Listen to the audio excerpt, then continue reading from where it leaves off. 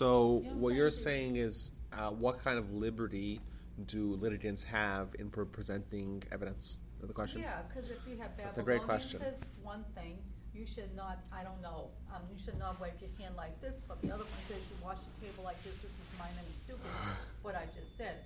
But Yes, that's a great question. In fact, there's actually three different kinds of courts. There's a court comprised of 3 justices. That was for more simple monetary laws. There was a court comprised of 23 justices. That was even for capital punishment. And then there was the super court of the Sanhedrin that had 71 justices that was dealing with national issues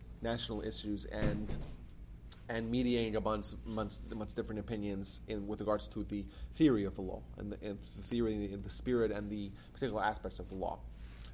Now, when a question is raised, and this is multiplied if it's a case dealing with capital punishment, we want to get as much information as possible. That's why there was always interns, so to speak, clerks that were always there to try to just say ideas. And in fact, the Mishnah says that even if someone is accused of a grievous, heinous crime of murder, that the justices would always try to find some loophole to get him off the hook. And in fact, he himself, the defendant himself, is allowed to propose reasonings, rationale why they should be innocent.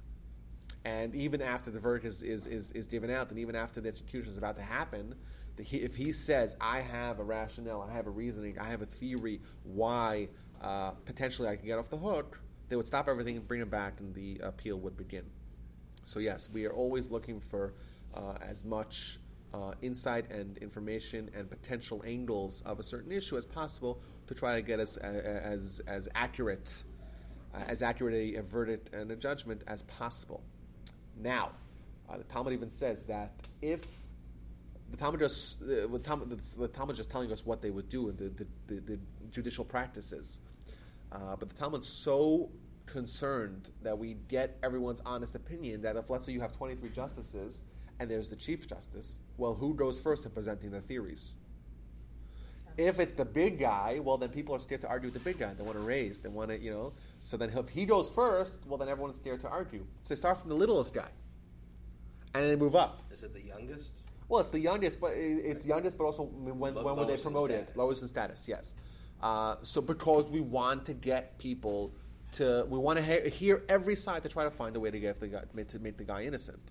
Now, they would also have, like I said, these rabbinic or clerks or interns that were there. They call them students. And if a student says, "I have a theory that maybe the guy should, that we could maybe investigate," they would say, "Oh, you have a theory? Come sit over here." And he sits all the way in the front, and he gives his theory. Now, he sits there the entire day. So the Mishnah says he sits there the entire day. He doesn't sit down the whole day. Why not? Because let's say the guy says a theory, and it's some cockamamie theory. It doesn't work. So he has to go down, right? So everyone sees, you walked up, you said your theory, now everyone realizes it's baloney. So then people will be steered to propose new ideas, right? Because they're scared. No one wants to be humiliated by being sent back down if their theory is bogus. So what they said is that if someone says, I have an idea, I want to share it, they say, you come sit in the court you sit on the bench for the rest of the day.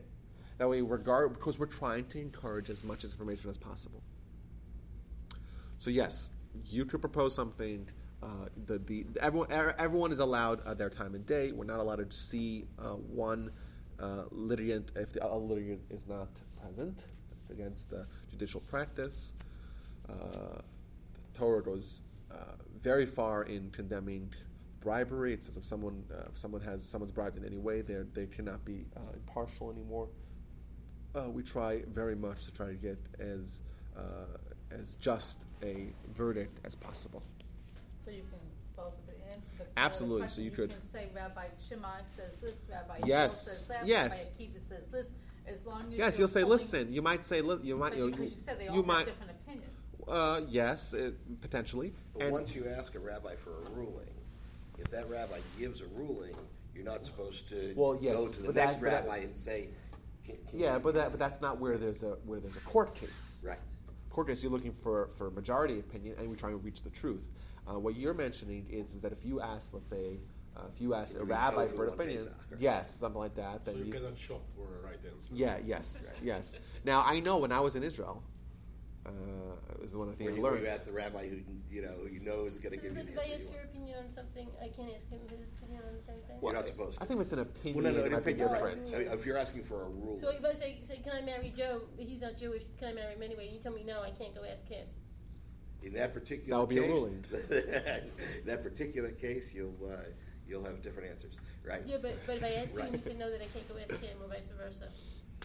If you're asking for a ruling, you're supposed to accept because when you go to a rabbi and ask for a ruling, if you're asking for an opinion, absolutely different. But if you're asking for a ruling, then you've really and you don't adhere to that ruling and go find one that you like better, then you're kind of disrespecting that. Right? Why are you asking? But if you're asking for an opinion and saying, I'm going to make my own decision, I want your opinion, and can we talk about it? Then that's up to you. Now, I just to add on to that point, when I was in Israel, I remember there was this one. So we had there's always a lot of questions with regards to the laws of nida, that are, though especially young families that are observing the laws of nida. What's nida? Nida is the laws of menstruation, of marital separation at the times of menstruation. The Torah says that when a woman is having her period, husband and wife should be sleeping together. Then there's a purification process, etc. So there's a lot of questions that are aroused and that are also very, almost not ambiguous, but it's a very fine line between who will say what.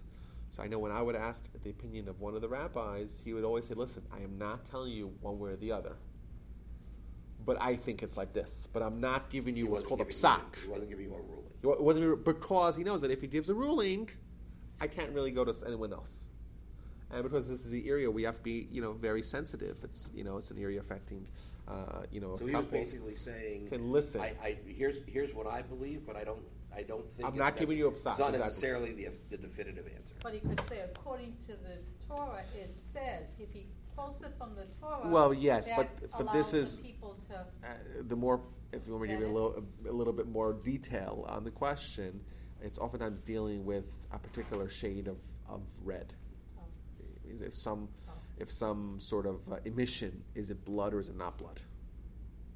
Okay, so that's because it's part of the color palette, so to speak. And sometimes you have something which is a brown, but it may have a tinge of red in it. That's a major question, and it can really affect those who observe this particular law. And there are people that have different, because what the law says is kind of in the eyes of the beholder, so to speak, because it's talking about colors. Right. So if there's a tinge of red, or is it orangish, or is it pinkish, or is it just brown? And there are people that have different opinions. Some people are more stringent. They'll say unless it's a mellow yellow or something like that, then they're not going to like that. They'll say there's potential there might be blood. On the other hand, those that'll say, listen, if it's not a striking red fire truck engine red, then you have no problem. So that's why he was very careful, and I learned this from him, that whenever you're, if someone asking you for what you think, and if you don't think it's good, you tell them, listen, I can't tell you that this is fine, but why don't you go ask someone else, and maybe they can tell you that's fine. Because if you were to say it's not good, according to the law of the Talmud, that you cannot go ask another rabbi once a psak, once a definitive ruling was handed out. So it's the subtlety both of the asker and the rabbi to say right, but a skilled rabbi knows to say, listen, this is something which I know someone who could potentially be matir to permit it, and therefore why don't you go ask them? I don't feel comfortable. Yes. Okay. Did everybody who wanted to ask questions? Noelle didn't get a chance to ask anything yet.